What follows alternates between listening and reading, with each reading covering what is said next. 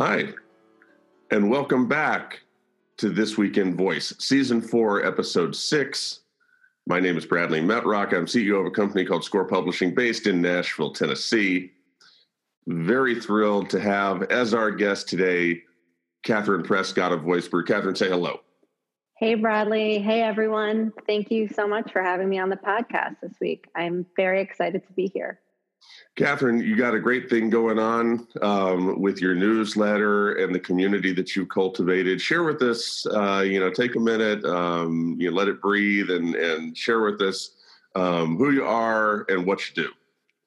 So I'm the founder and editor of VoiceBrew, and VoiceBrew is a daily email newsletter that helps people get the most out of Alexa.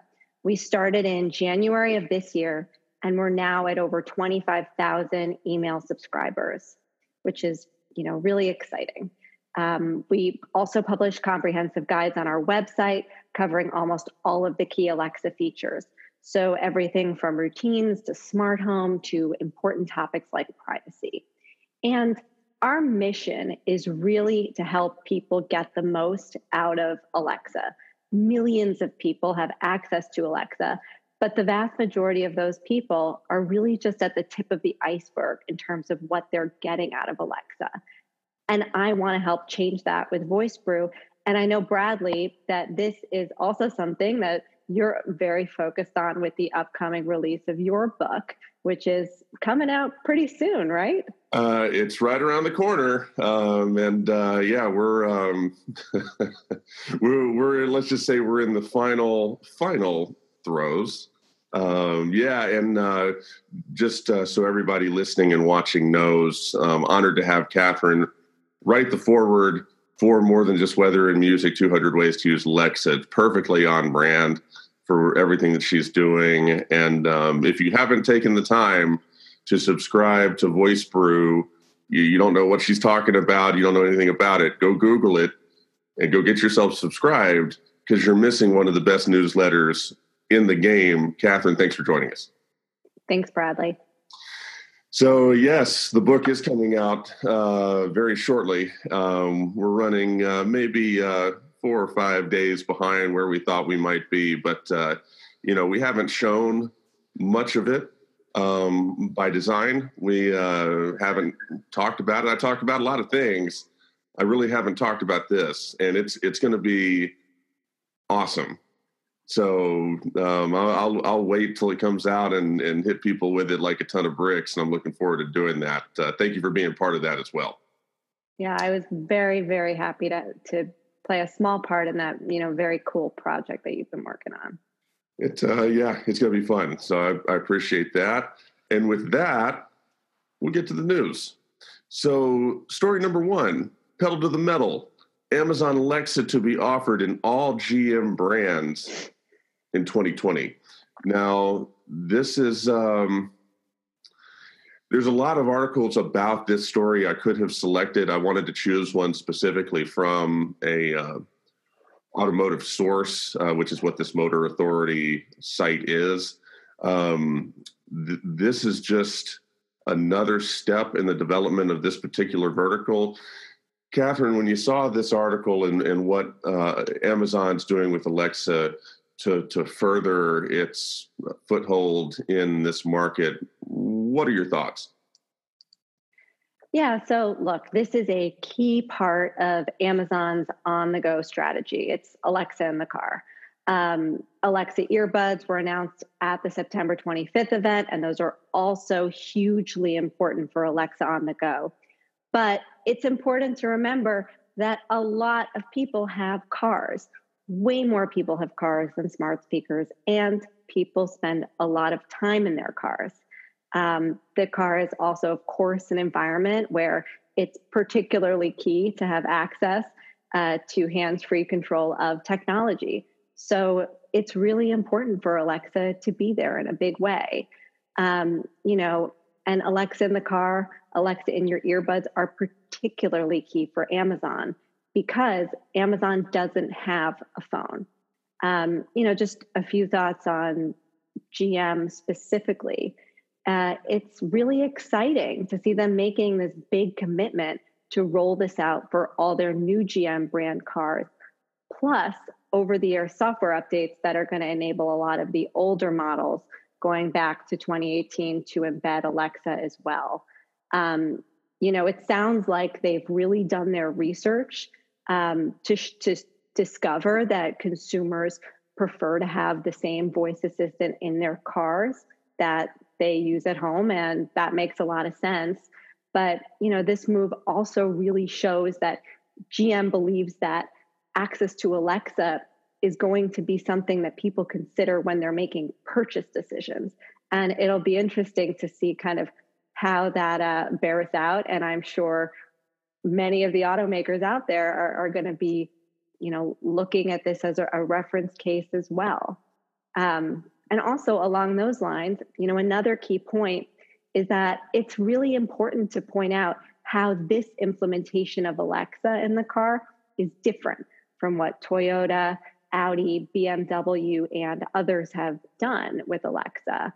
As others have pointed out, GM is really the first to truly embed Alexa in the car.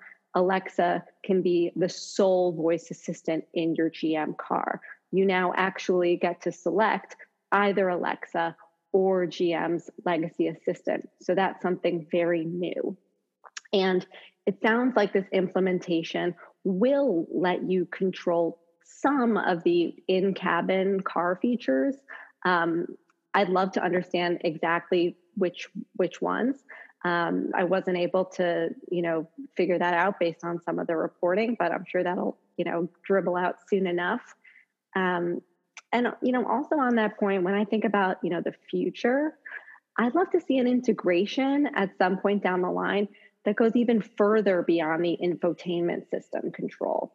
Something that lets you say, hey, Alexa, turn on the windshield wipers, open the trunk, things like that. And, when I was thinking about this, for those of us who, from time to time, have rental cars, this would be particularly helpful because, when you get into a car you've never driven before, sometimes you have to futz around and kind of find all that stuff. And it would be nice to just be able to voice control some of it. So, overall, this is super, super exciting. And, I'm sure that the folks at Amazon are working really hard with other automakers to, roll this out more broadly. And, we should keep an eye on it. A lot of great points in there. Thank you for that. So, yeah, I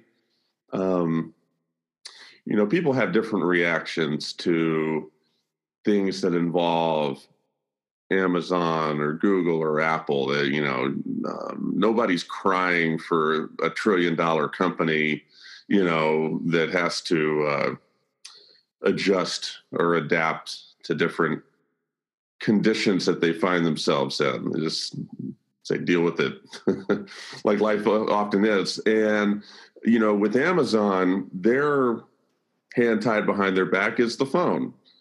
They screwed it up. Now they don't have a phone. So it's real simple.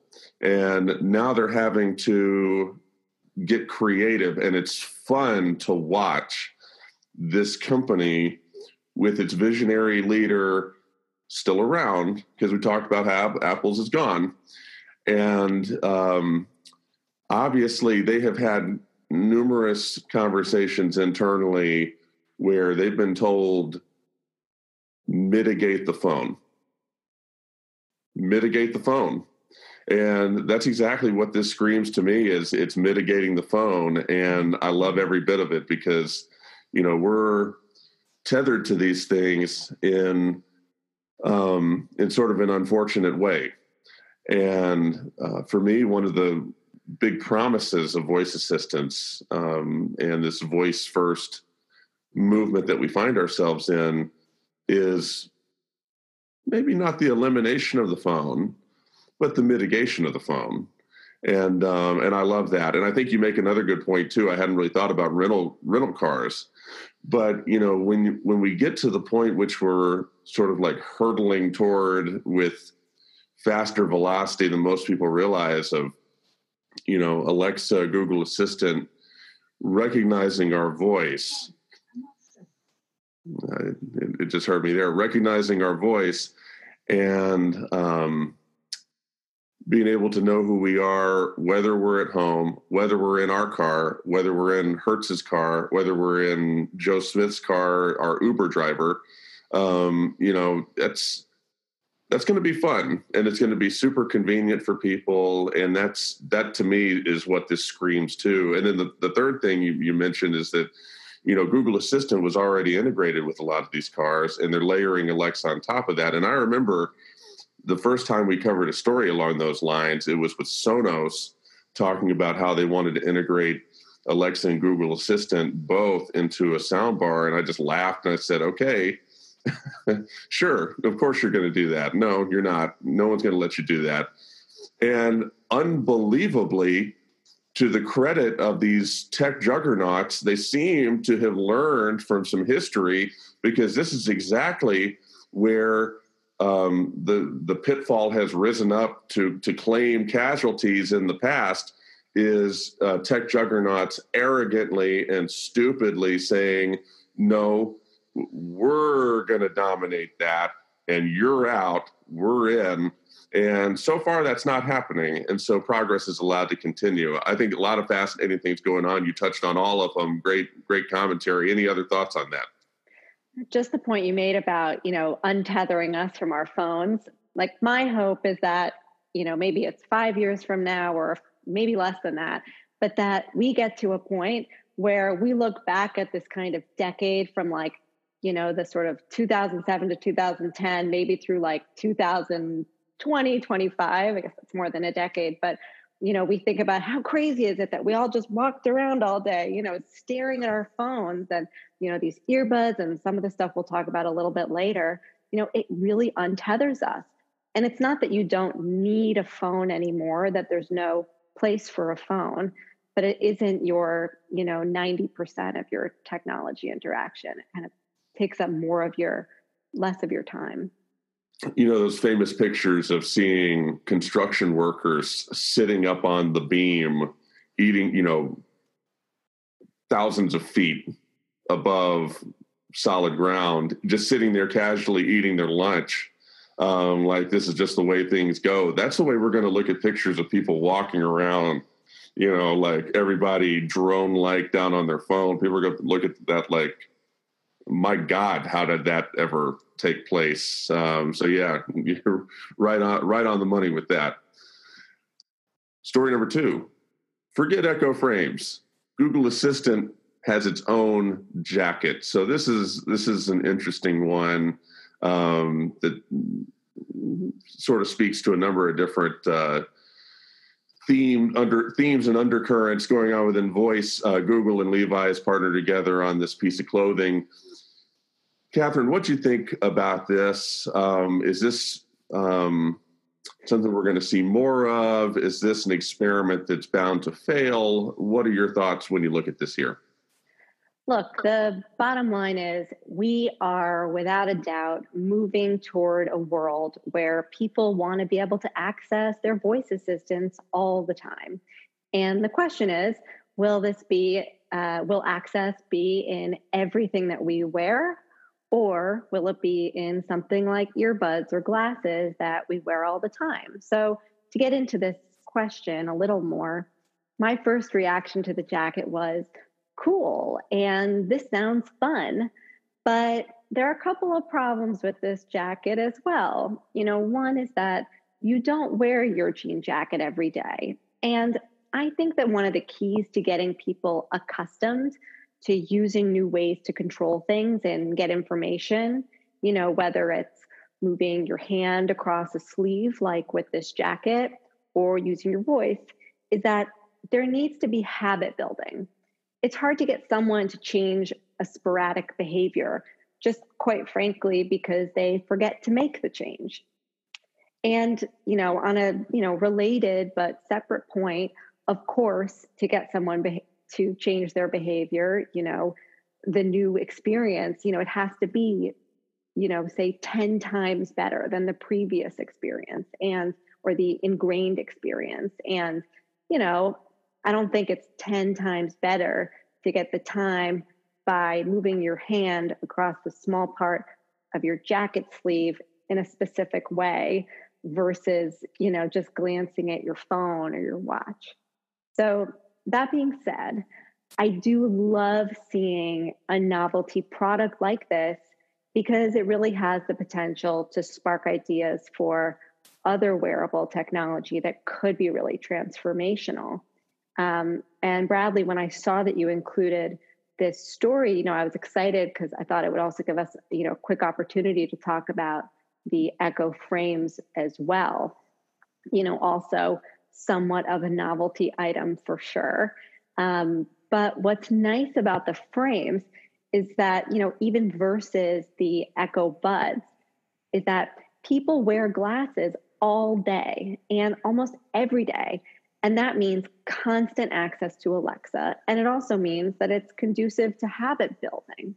So, while I think Amazon is certainly testing the water on this, if the frames end up being a surprise breakout success, I wouldn't be too shocked.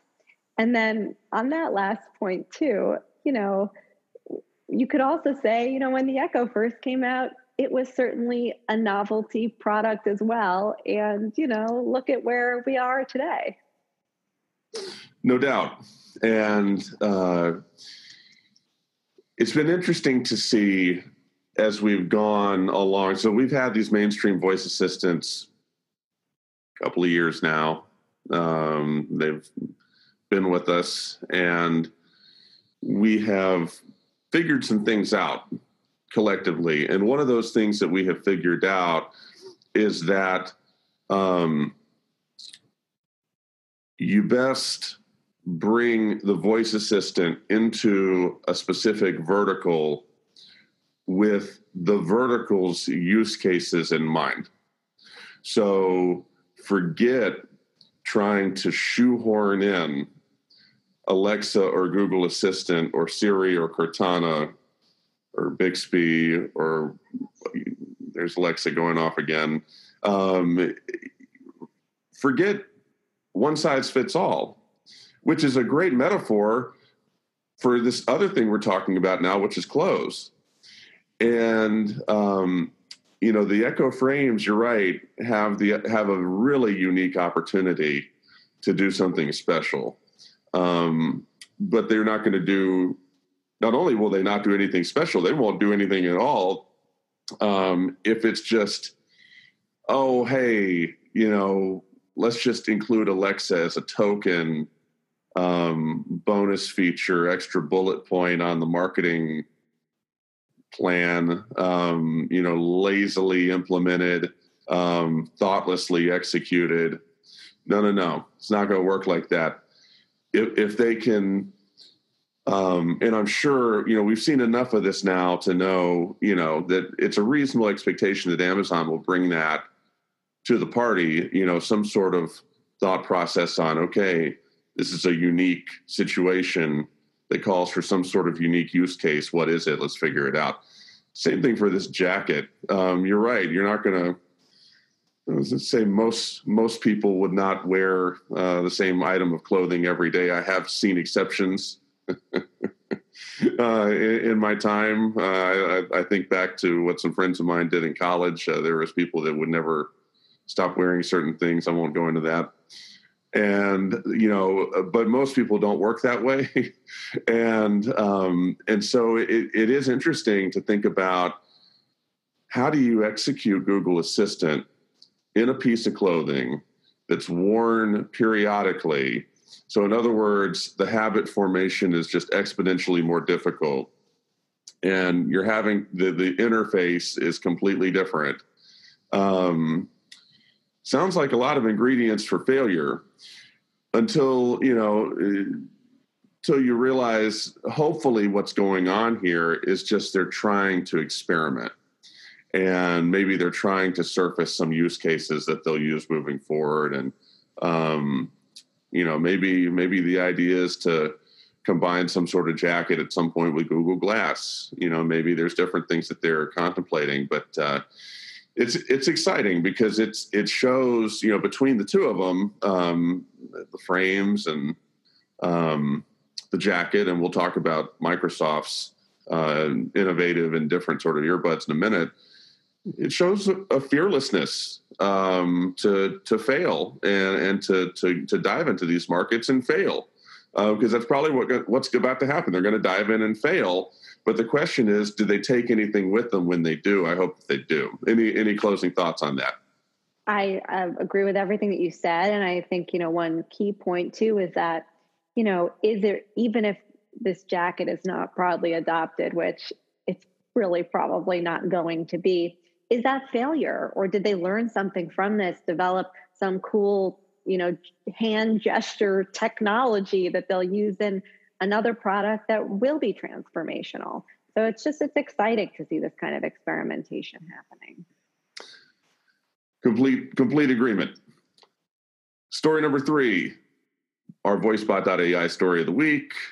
VoiceBot.ai, every single time I do this show, tell you, just like VoiceBrew, VoiceBot.ai, critical part of your information diet. Go there, find out what we're talking about. If you've never seen the site before, we'll conveniently forget for you that you've never seen the site before. We'll act like you didn't say that. Apple starts to play nicely with competitors. Spotify and WhatsApp get better Siri support. So there's some interesting things going on here, and there's no love lost for Apple on this show. I think they've squandered an incredible amount of opportunity, but late is always better than never. Catherine, your thoughts as you take a look at this story? Look, this should have happened years ago. On the one hand, it shouldn't really be newsworthy that the first assistant and one of the most broadly adopted assistants is becoming a little bit more open to a handful of third-party apps. But on the other hand, given Siri's history, it is big news. So look, I was glad to see that third-party messaging apps that users are frequently using, like WhatsApp, for example, can become Siri's default messaging app. And I think it's cool that Siri can automatically summon different messaging apps for different contacts, depending on how you usually message with those contacts. That's a nice little feature, a little, learning, AI kind of learning going on there, perhaps. But the second piece of this, which was the Spotify example cited in the article, that you can now ask Siri to play music on Spotify, but only if you specify on Spotify at the end of your request. This represents such a basic feature, and it's not a great user experience that you can't set a non-Apple Music service as your default. Every other assistant out there that I know of lets you do this. And it's also, that you can't set a third-party music provider that's, so pervasive, such as Spotify, as your default. It's also somewhat surprising given recent scrutiny about how Apple has favored its apps over third-party equivalents. So to me, this example is just a case study for why Siri has stagnated. And, to your point, Bradley, about, kind of what is Apple's kind of voice strategy, I'm really curious to understand, what their Siri strategy is, or, said differently, their decision not to prioritize having a real strategic direction for Siri, which is how it sometimes seems, at their most recent event. There was virtually nothing on Siri, and there are a lot of smart people at Apple, and I'd love to know how they're thinking about this. What do you think? No, that's a great thought process and all of that. It's unfortunately, it appears that a big driver of this is this complaint that's mentioned in the article about Spotify complained to courts in Europe or whatever it was about the anti-competitiveness of the Siri and Apple ecosystem. And, Apple under Steve Jobs might have been deft enough, able to execute enough, have enough foresight and enough vision to where they don't have to do a damn thing. They can sit there, they can sit back and do what they want to do, and they've got their finger on the pulse enough to be able to roll like that. But it, with Tim Cook, it's Tim Cook brings a different skill set and a different set of experience, and he's still trying to play by a lot of Steve Jobs's pages in his playbook, and you see the problems, unfortunately, they're probably only doing this because they heard that horrible word that's like their kryptonite, anti-competitiveness or monopoly or all those sorts of things that get them afraid, like an elephant running away from a mouse. And I don't know. You're right. It is real basic. It's a great illustration of how behind they are. It seems like they're sort of being dragged, kicking and screaming. Like someone told them they're going to eat their vegetables now, and they're mad, and they're real mad. And it's somewhat humorous. It's somewhat pathetic. But all in all, you at least have to say they're moving in the right direction. And as I've said a bunch of times, Apple's change is not going to come with Tim Cook as a CEO. It's not going to come with somebody who reported to Steve Jobs for years and years as the CEO, and somebody who's got by the last 5 years doing what this guy has done or not done. It's not going to happen. It's just not.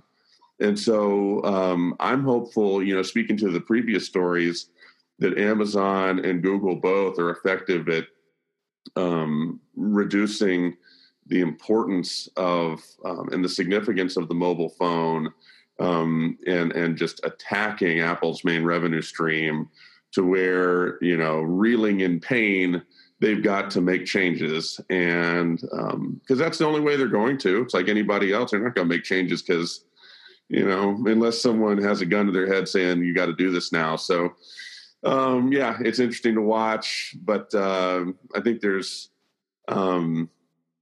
possibly more bad than good here, but at least there's some good, which we haven't been able to say about every Apple story we've seen.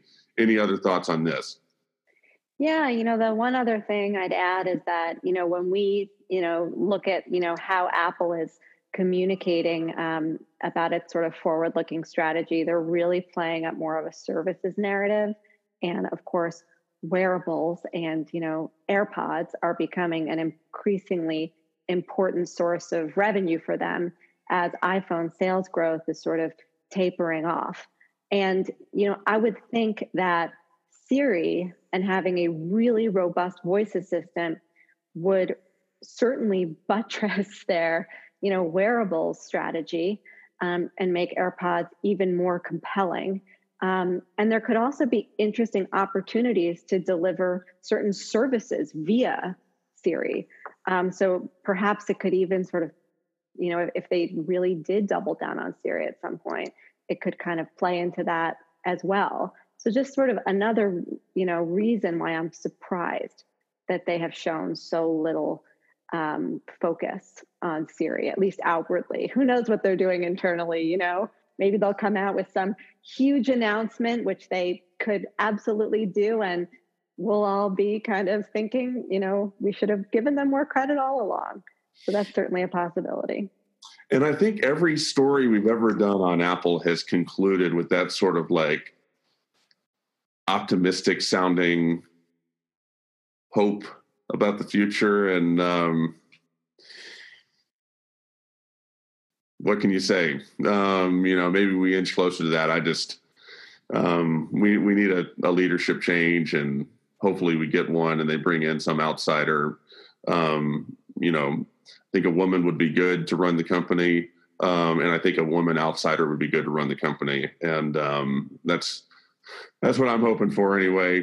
Maybe I'll go back to buying an Apple phone again. Maybe I'll suck it up and do that at some point. Story number 4, consequence of sound. Yes, Microsoft's first ever earbuds are really this big. And Catherine, you just touched on the AirPods, and interesting sort of battle lines being drawn with this area of wearables. What's your thought with what Microsoft's doing here? Is it a nice try? You think they'll be successful? What are your thoughts?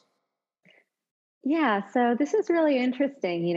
Amazon, Google, of course, Apple, they've really focused on, let's call it the personal space, but there hasn't been as much progress in the office. And I think this is Microsoft. I think, Surface earbuds are Microsoft making a move in that area. So I read this as Microsoft designing an earbud that's really awesome for the office. So they might not compete with Amazon and Google or Apple on functionality outside of the office. But, and of course at $246 or, whatever the price is, they definitely do not compete on price. But the integration with Office Suite sounds extremely useful in certain office settings. So, for example, you can touch and swipe that little mini saucer touchpad on the sides of your giant earbud and flip through PowerPoint slides during a presentation. I spent 10 years in the, corporate world and gave a lot of PowerPoint presentations, and I could see how that would be really useful. At the price point, they are significantly more expensive than AirPods, Alexa earbuds. I'm sure Google's price point will be lower as well on, their upcoming buds. But maybe people are willing to pay more for something that they perceive as an office device. And I just think as a general point that Microsoft's decision to focus more on productivity and the office setting is really smart versus trying to be a direct competitor to Alexa and Google Assistant, because, this is Microsoft really doubling down on what they're good at. Yeah, complete agreement. And I keyed in on the PowerPoint inclusion as well. I think that that is a perfect, potentially perfect use case to start to inch your way toward being willing to pay $250 for these. The interesting thing to me is thinking it a step or two down the road and saying, all right, Microsoft is using PowerPoint as a competitive advantage to justify this price premium. That is the type of thing that you see with ecosystem defense. It's like we've created this ecosystem and we're going to use its best attributes to justify price premiums on new products and entrance into different markets. And it doesn't entirely jive with the way that voice is moving and some of the things we've already touched on. What does that mean? Microsoft's not going to allow Alexa earbuds to interact with PowerPoint? Because if so, that would be different than this sort of laissez-faire, open, everything goes sort of Microsoft we've gotten accustomed to under this new CEO. And so it's interesting. It's interesting to see what's said about these earbuds and to try to reconcile that with how this may end up playing out. I don't know. It'll be interesting to watch, but I'm all for more entrance in the space. I can tell you that because that'll make it better. Any additional thoughts on that? Yeah, Cortana has been around for a while. So, but something that, this kind of made me think about is this new kind of interoperability initiative that we're seeing with, that Amazon is spearheading, where, the idea is that there could be a world where there would be, lots of sort of mini assistants that go really deep on their sort of specific subject matter expertise. And, I don't want to call Cortana a mini assistant because, they've been around for a while and, have an incredibly robust presence. But at the same time, I almost think that, yes, you can access Cortana via Alexa, but when you're in the middle of the meeting, do you want to say, hey, Alexa, ask Cortana to change to the next slide? Like these AirPods, these Surface earbuds are a nice example to me of, sometimes it does make sense to be able to interact directly with an assistant, even if you could access a lot of that assistance functionality via Alexa or Google Assistant or one of the sort of one of the bigger assistants, kind of multifunctional assistants today. It's nice that there's that little touchpad and you could just do it without having to say anything. So, we're on this week in voice and we're talking about voice first, but I think that as voice first matures, you're going to start to see, it'll have more kind of tentacle. So it's voice first, but sometimes you have multimodal. Sometimes you have, some minor touch, complementary component. And it's exciting to see, voice first kind of maturing and evolving in this kind of way. Complete agreement. And it shows confidence. Yeah. It shows maturity, but with the maturity comes confidence. We're not trying to prove anything to anybody anymore. If voice is integrated a little bit, great. If it's integrated a lot, great. If it's the entire thing, great. If it's none of it, that's fine too. We know voice is here to stay. It's an important part of everything. Wherever the rest of the chips fall is fine. That's confidence, that's maturity, that's all those things that it's sort of miraculous to see in a market of this, that hasn't been around that long. But, it's like we were talking about earlier, these tech players have done a good job of showing the maturity themselves. And that's really the only reason we're having that discussion. Moving on to story number 5. Always try to include something bizarre, a little off the beaten path. And, we found it here. Could a robot be prime minister? Machines will soon be smart enough to run the world, says a futurist. Anything a human does, a machine can do dramatically better, says Zoltan Istvan. And interesting article here, primarily focused on Canada, but a lot of interesting takeaways. Catherine, when you saw this, what was your reaction? My reaction is a flat out no. A robot will not be prime minister. And here's why. AI is good at a lot of things, but one thing AI is not good at is replicating human connection. And a second thing AI is not good at is AI is not creative. And the challenge with teaching AI, on the human kind of connection point, the challenge with teaching AI to have, the human touch, shall we say, is that things like compassion, trust, human connection, those are not objectively measurable. And therefore, they're not really trainable for an AI. So it's not clear how AI can ever really learn this sort of skill of showing human connection when interacting with humans. And I think that most humans wouldn't accept an AI that tries to fake it. So bottom line, I think that politicians' jobs are safe for now. I also think that, there are a lot of jobs that are safe for now.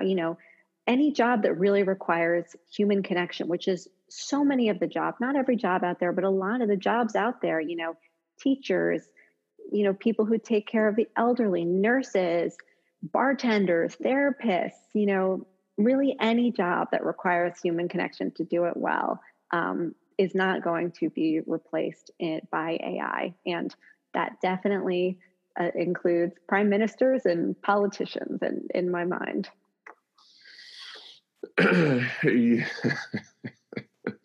The moment I saw this article, I knew that this had to be included. It was just a must. Like, it wasn't even a question.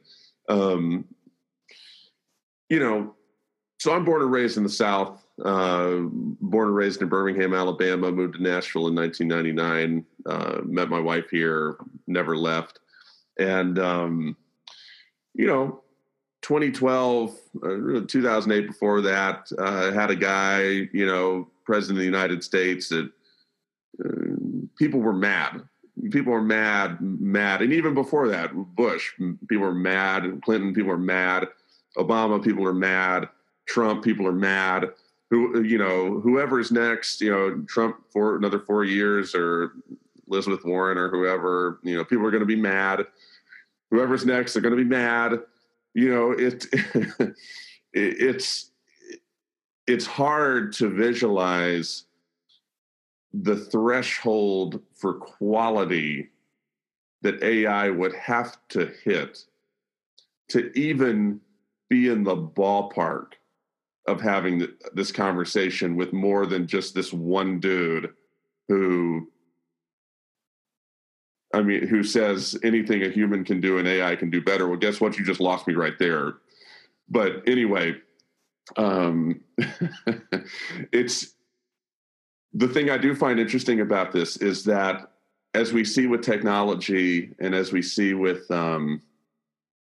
movements, of different types, where you have one person saying something bold enough to put their name on some sort of statement or thought process, you've got many behind them that perhaps are thinking it. And they just would never put their name to it. They can't put their name to it. It would be irrelevant for them to put their name to it, but yeah, they're thinking it. They can buy that. So it's interesting just to note that the presence of one person saying this means we have some people who actually sit around and think that this is possible. And that's interesting because it shows sort of the vector of it all, the way we're moving, and maybe at some point we can get there. But no, of course not. Alexa, can't even hook you up. There she is again. Alexa and Google Assistant can't even connect you to the New York Times bestseller list as much as you should be, or they can't, unreliable in all sorts of basic use cases. We're not even close to giving nuclear codes to an AI. And people can get mad about a human being, but getting mad about an AI would be a whole other animal. I don't think any of us are ready for that. Any closing thoughts on any of that? I'm definitely not ready for that either. Yeah. And, thinking about, I think all the time about what next year will be like. Cause here in the United States, obviously, as this story is written about Canada, but, and we have a lot of people in Canada who listen and watch the show, but, here in the United States, the political environment is, the word that comes to my mind is untenable. And, so no, this is, far from anything that we're able to take on at this current time. Thank you very much. Thanks for the thought. Check back 50 in the next 50 years. Catherine, thank you very much for being on the show. Thank you very much for bringing your deep expertise, your experience, your knowledge, your perspective, not just to me, but to our audience as well. It's greatly appreciated. Great being here with you, Bradley, and really enjoyed our conversation today, as always. For This Week in Voice, Season 4, Episode 6. Thank you for listening or watching if you're watching on YouTube. Until next time.